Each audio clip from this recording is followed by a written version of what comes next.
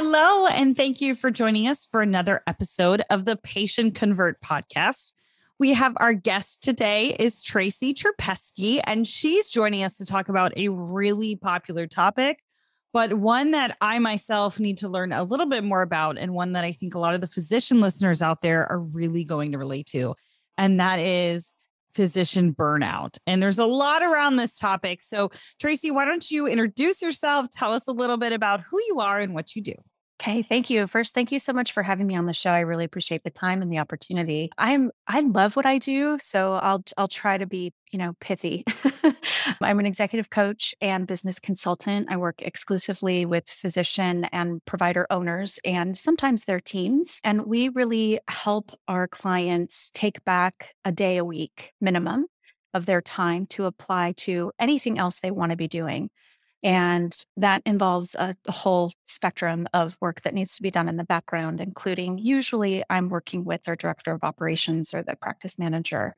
And we coach, we consult, we, love on them and browbeat when necessary and really focus on their bigger goals and help them achieve them.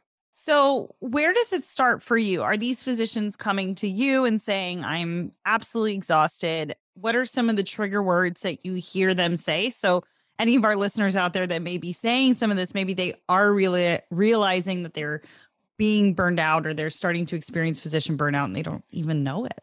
Yeah, it's, right now I think it's actually a bit of an epidemic because of the pandemic and just even if my clients aren't frontline, COVID responders and all of that, they're still, everything's changing so quickly. The regulations are changing. There's so much that's happening at a really rapid clip. Of course, they're losing a lot of staff if they're burning out as well.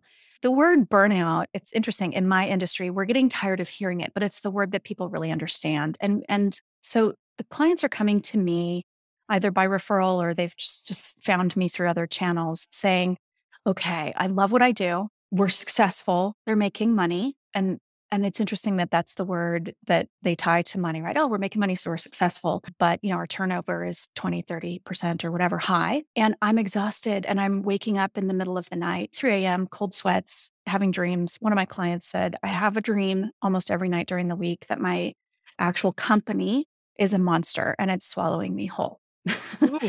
That is not a good place to be as a business owner. And, we do start out with, do you really want to keep this practice? Because I think that's really important. And that's the coaching side of things is getting really, really crystal clear about what's most important to them and what they really want. It's the part that really is the most important piece of the work that I do. And it's the one that most physicians especially don't really care for. So I warn them, you're probably not going to like me for the first month because I'm going to make you slow way down until we get all the details that we need to move forward with the work. That makes a lot of sense. What would you say on the time side, and it could be a top three, or there could be one singular thing in your experience that is the biggest time theft for physicians, or again, a top three that they need to be mindful of and watch for that you typically find when you engage with a client that is kind of being suffocated by the business? I think it's probably two major things. The first one is actual busyness and how much energy that robs people of. And then the other, you're welcome in advance, listeners, is the lack of desire to release control. And sometimes lack of ability because, here's the truth, whatever their training is, if they're in the integrative and complementary, if they've gone straight through medical school. I'm not sure how many operations and business courses there are in medical training programs. Not enough, So, that's for sure. I think almost none. Mm-hmm. So unless they grew up in a family business and they already know how that works, or, they've had some kind of an experience, that's a piece of the puzzle. Like being a business person, wearing that hat can be really challenging. So that's, I think, oftentimes the difficulty with letting go. Yeah, go ahead. I was going to say, so when you're working with these physicians and they've contacted you and they're aware they're burned out, what are some of the first steps you take with them and their staff, or maybe it's just with them to kind of get them back on track? We always start with time, how they're managing their time. And then I / time management as a phrase completely because management implies some kind of control. And we really don't have control over time. We have control over how we lead ourselves through our time. So I use the phrase time leadership, which in the green room I was saying to you, I learned as an engineering term, but it applies really nicely to the work that I do, which is oversimplified, sort of high level, just prioritizing the tasks that are most important. We learn a lot about delegation, hiring. That comes way later, but the initial where we really start is with time leadership. And I use all kinds of, tools to do that. But one, can I share a tool? 'Cause I think it's actually really useful. Absolutely. Yeah, we'd love that. I call it the time leadership quadrant. And it's just, here I'm drawing a rectangle with a cross through it. And if you look at that for the listeners, like go ahead and grab something and draw, because this will be really helpful to have the visual. But the top left-hand quadrant is A, and those are things that need to get done today. For the physician or provider owner, that's going to have to be several different categories, because how many hats are they wearing during the day? Mhm. But if we're just looking at like business operations, I can simplify it that way. So it's the top 3 to 5, maximum 5 things that need to be complete today. If it's something that's in progress, you go over to quadrant B, which is the top right, and that's like within a week. And so you may on a daily basis move over a piece of B to A to complete it. And then the lower left-hand quadrant is C, and that's a longer term. And right now, everything's changing so quickly that unless it's like a huge project or a build out or something like that they're working on, I limit that to maybe 3 months. And that's like, what are these bigger projects or things that we're working on or goals that we have that we want to, work on? And then you might move some of those tasks up to be on your weekly thing, and then daily move things over. And the lower right hand is D, which is really 3 Ds. And it's do it now to get it out of the way because it's driving you nuts and it's always on your mind and it's draining your energy. Delegate it or delete it. So it's really useful. You don't have to always draw that and, look at it every day, but it's really useful to just run through in your mind, like, okay, is this an A, B, C, or D? Like, what's really important here? Is it important or is it urgent? That's another question to ask to even simplify it more. I love that. That's fabulous. Yeah, to really everybody can visualize that and kind Yeah. of force someone to organize. I mean, I'm not a physician, but that would help me as well, Oh, totally. I mean, before I was working exclusively with physicians, I used it with all of my business leaders. Like, listen, this is the thing that will save you so much agony. Because if you can I don't compartmentalize well. So if I have some kind of a visual or a system, a 1, 2, 3 on my fingers or something that helps me like put things in their place and then just close the lid on the things that are coming later, at least then I can shift gears and focus. I think my favorite was the D. I like that. Oh, yeah. What is it? Do it now, delegate it, or delete it? Yeah. And around the holidays, that. ditch it and have a party. Like, just go. I love that. That's great. Yeah. I think that would help a lot of people, even just thinking about D in general and trying to think as a physician how much they have to do in a day and what to delegate. So on the topic of delegation, when you're in this process with them and they're trying to reserve that time and retraining their brain on how important to have their own time is, when it comes to delegation, what are some of the biggest hurdles physicians face, and what is some of the greatest advice or steps that you give them to overcome it? I think some of the hurdles are if they're, I don't work with startups generally, but if they're still kind of a new practice or they're in a huge growth phase and they have older systems that they're bringing into their new sort of, it either happens with number of people who work in the practice or the number of dollars they're making in revenue. But usually there's a big jump around 1 to 3 million in revenues that gets the private practice owner sort of twisted. And they can't be in charge of everything. And I know that in medical training, you're taught never to let them see you sweat. If you're questioning something, you don't let your patient see that. And so it comes out in the coaching where my clients will say something like, I don't know what I'm doing. I'll go, oh, now we're making progress. This is really good to admit that, because if you've never run a business before, how would you know what to delegate and what to send out besides maybe, the typical things like billing or coding and things like that. But sometimes it's like the simple little things like trying to be the person who's managing your team. That seems like a leadership thing, but there's a difference between leadership and management. And so one of the things we work on is the mindset around delegation and thinking like a CEO rather than thinking like a manager. The manager moves a lot of parts. The CEO is more visionary. And there I'm like, lifting up a few levels. And that's a challenge because, except for maybe what's delegated to a nurse or a CNA or something like that, the doctor's there. That's what they're doing. Mhm. And so it's just the way they're wired up is to tackle and sometimes block and tackle and do all the things that need to be done. But from a business perspective, this is incredibly draining. And it's part of it's actually a huge contributor to burnout. Yeah, that makes a lot of sense. It's a little unique in that space, at least how I would imagine it is.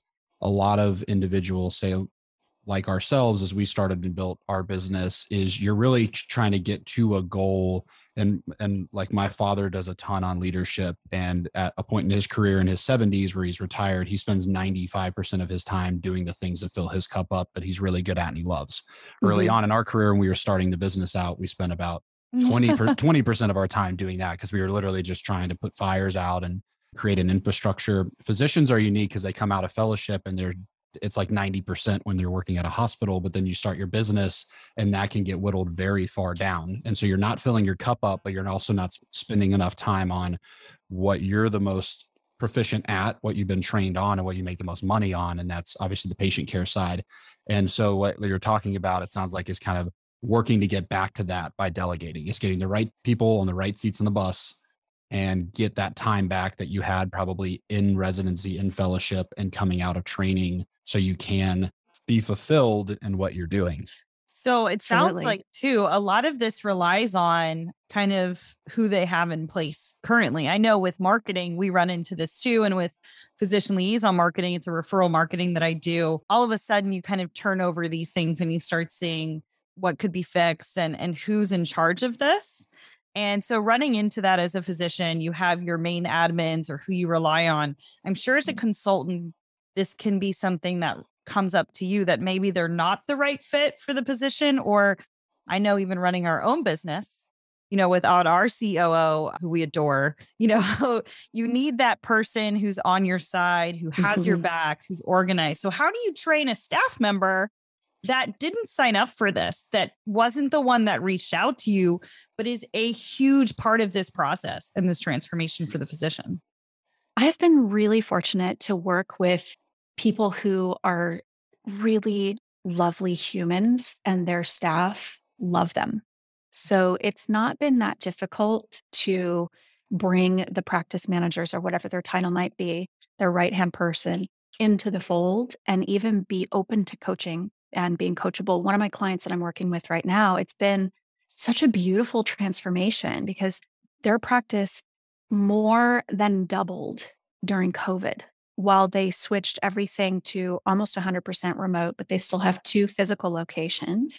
And so the practice manager is managing a team that more than doubled from the time that she arrived there to now.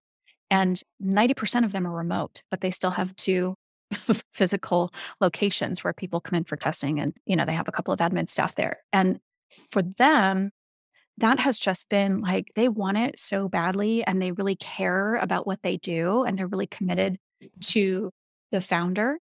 And so, I've been really fortunate that way. I haven't run into resistance. I did have another client where we started to work with their practice manager and I just had to say privately, this person's not a fit. They're not as committed as you need them to be. And they also just don't have the skill set and it could be learned, but I don't think you have the time to wait. And that's tough for any consultant.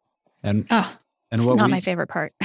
and what I've seen firsthand in the marketing side of things in terms of the practices that are really doing it well, the physicians seem really fulfilled and they're on an incredibly strong growth trajectory is really that makeup of we hardly ever see the physicians involved in the meetings and they have a point person in-house. And obviously this varies with size, but there's always a person that they have empowered to make the decisions on their behalf when it comes to the marketing. And that is always by far the best situation in terms of everybody being able to get stuff done for the betterment of the business. And the ones that 99% of the time, in fact, it's pretty much 100% of the time having this business now for 10 years, is when the physicians are heavily involved on the monthly Zoom meetings, there's just not much progress made in general. It's a waste of their time. It's a waste of our time. It's a waste of the person that's sitting on the Zoom that's empowered, but not really. And it's being able to release that and know that you've got somebody that can make those decisions. And then you can come in quarterly or semi-annually and obviously help with strategic decision making. Mhm. And this comes back to clarity, right? This is what we work on in the beginning. Time is always the first thing because it's the biggest pain point. But the next is, how are you communicating with your team? And in the world of, I came from the corporate world, communication has this bit, I don't know, we use the word a lot and then we don't really understand what it means. But does your team understand what your mission and your vision is? And are they connected to it in some way?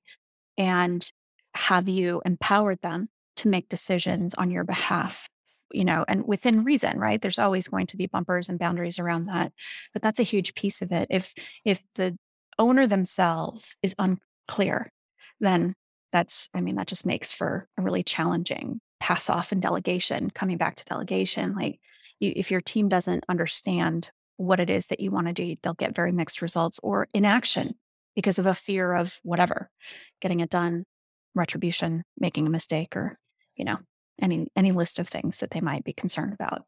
Yeah, absolutely. What are some other tips or strategies that you use for your physicians to help them really integrate this new time management system? So we go through a process. It's got like 3 pillars. And the first pillar is discovery. And that's the slow down, take all the puzzle pieces, lay them out, move them around, see if there are any that don't belong there, and then build a new picture. That's my favorite part. It's usually my client's least favorite part until it's finished. They like done. Yeah, I get that too. Even what I do, yeah. My favorite is the discovery, and it is their least favorite for sure. It's slowing down. Like what? Who has time for that? We're taught to hustle and grind. So it's really, that's a challenge, but it's also incredibly informative. It's enlightening and it's liberating for the physician. Big time, because then they start to understand, oh, I don't actually need to do that. So then we analyze and we go through and analyze, like figure out, if you can, how you spend every 15-minute block of every day over the course of a couple of weeks. Just write it down, make a note, voice note, whatever, and then go back and look at it. And we don't like to put dollar signs over our patients' or clients' heads, but for the purposes of this work, we have to do it. They have to put their hands all over their numbers and understand. So how much are they costing their practice? So let's say their hourly rate, just for round numbers, is $200. And they're spending 15 minutes, 3-4 times a day. So up to 2 hours or an hour and a half or whatever per day, doing things that don't belong on their plate because they think it's faster or whatever.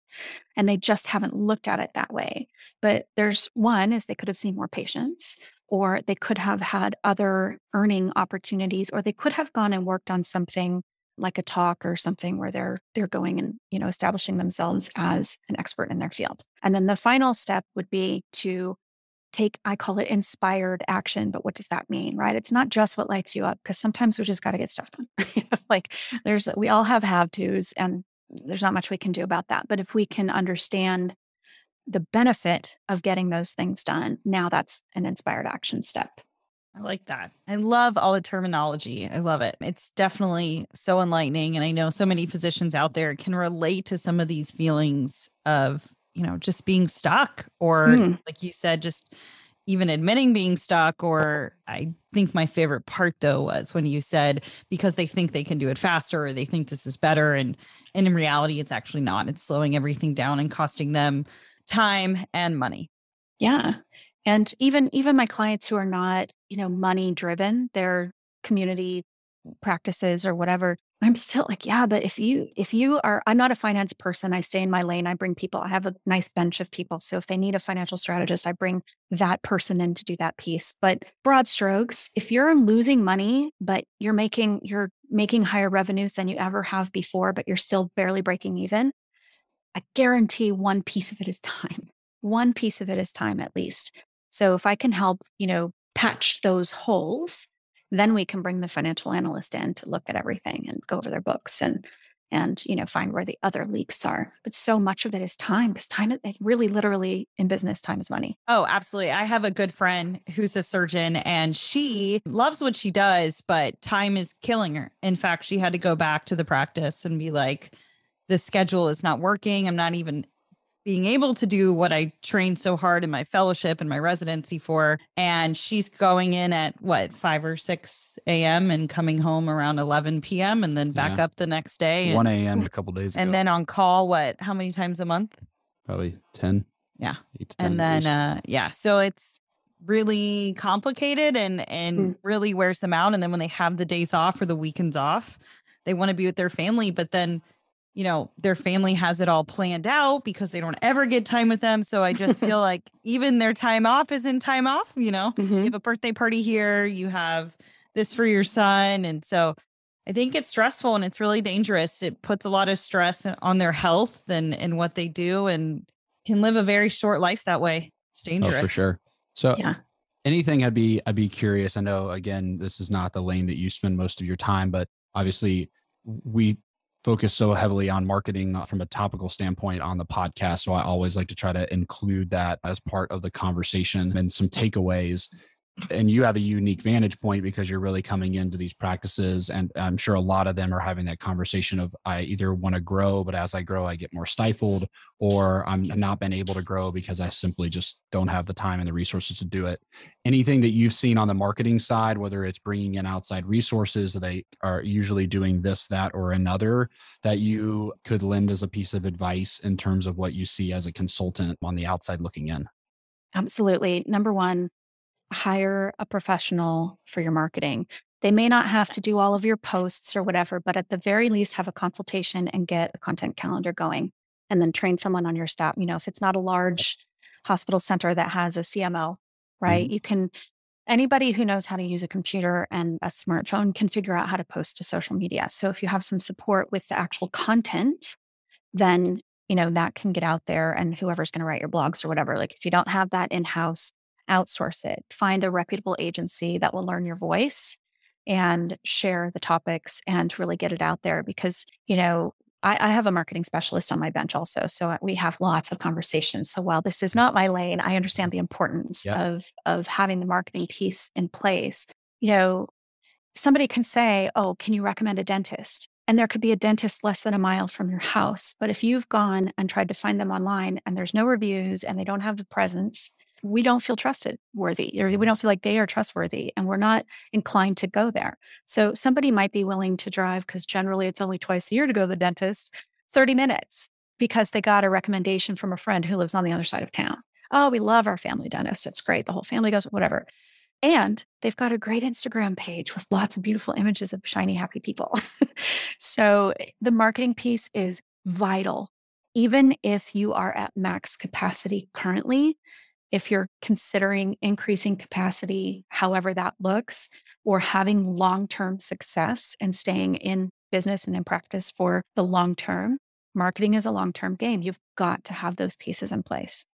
I couldn't agree more. And I think a lot of practices learned that when COVID first initially happened, and really referral patterns, as Kelly knows really well, like just everything, all the dynamics changed. And for so long, the organizations that are like, well, we've got 5 physicians that have been in the area for 30 years. We're booked out 3 to 6 months. Like we really can't handle anything else, and never bothered to look at the digital health of the business and how the practice was being presented online.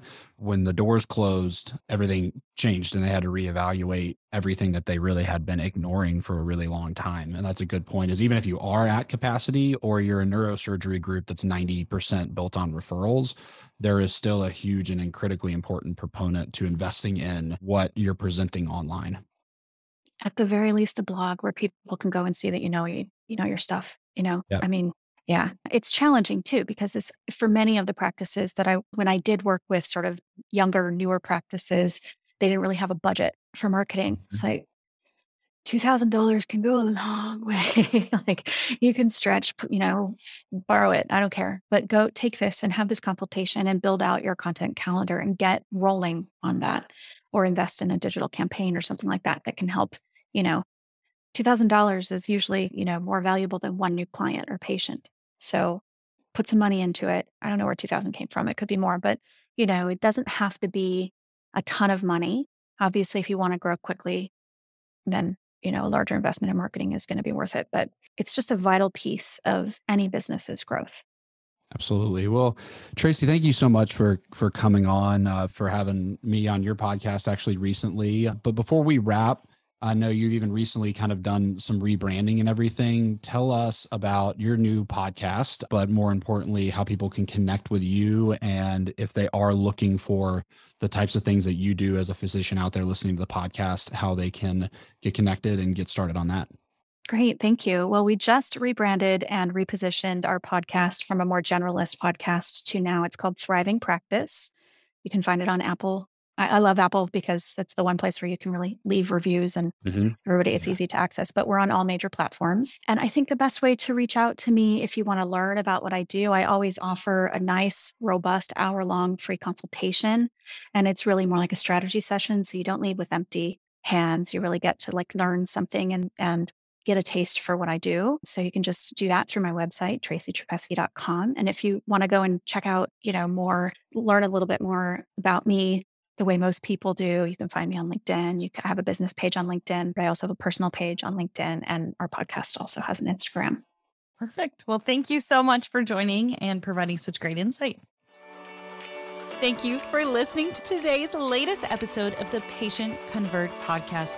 Don't forget to subscribe and review on your favorite podcast platform. We are on Apple, iTunes, Google, Stitcher, and Spotify, or you can sign up to receive the latest episode via email. Just check it out on my agency website or my personal website. And if you are looking for more amazing healthcare marketing information or just to engage, check us out at Intrapy.com. And for any of my amazing physician liaisons out there interested in growing their physician referrals or learning the strategies that it takes to build highly engaged physician referral networks, check out my website, kellyknott.com, where I have free webinars, free downloads, and of course, my online physician liaison training course, Physician Liaison University. And as always, I'm a huge believer in connecting, engaging, and supporting one another. And the best way we can do that is networking. And I always connect with you guys on social media. And one of my biggest social media platforms is LinkedIn. So feel free to connect with me there on LinkedIn or Instagram or Twitter at Kelly Knott. And thank you guys again for listening to the Patient Convert podcast with your host, Kelly Knott.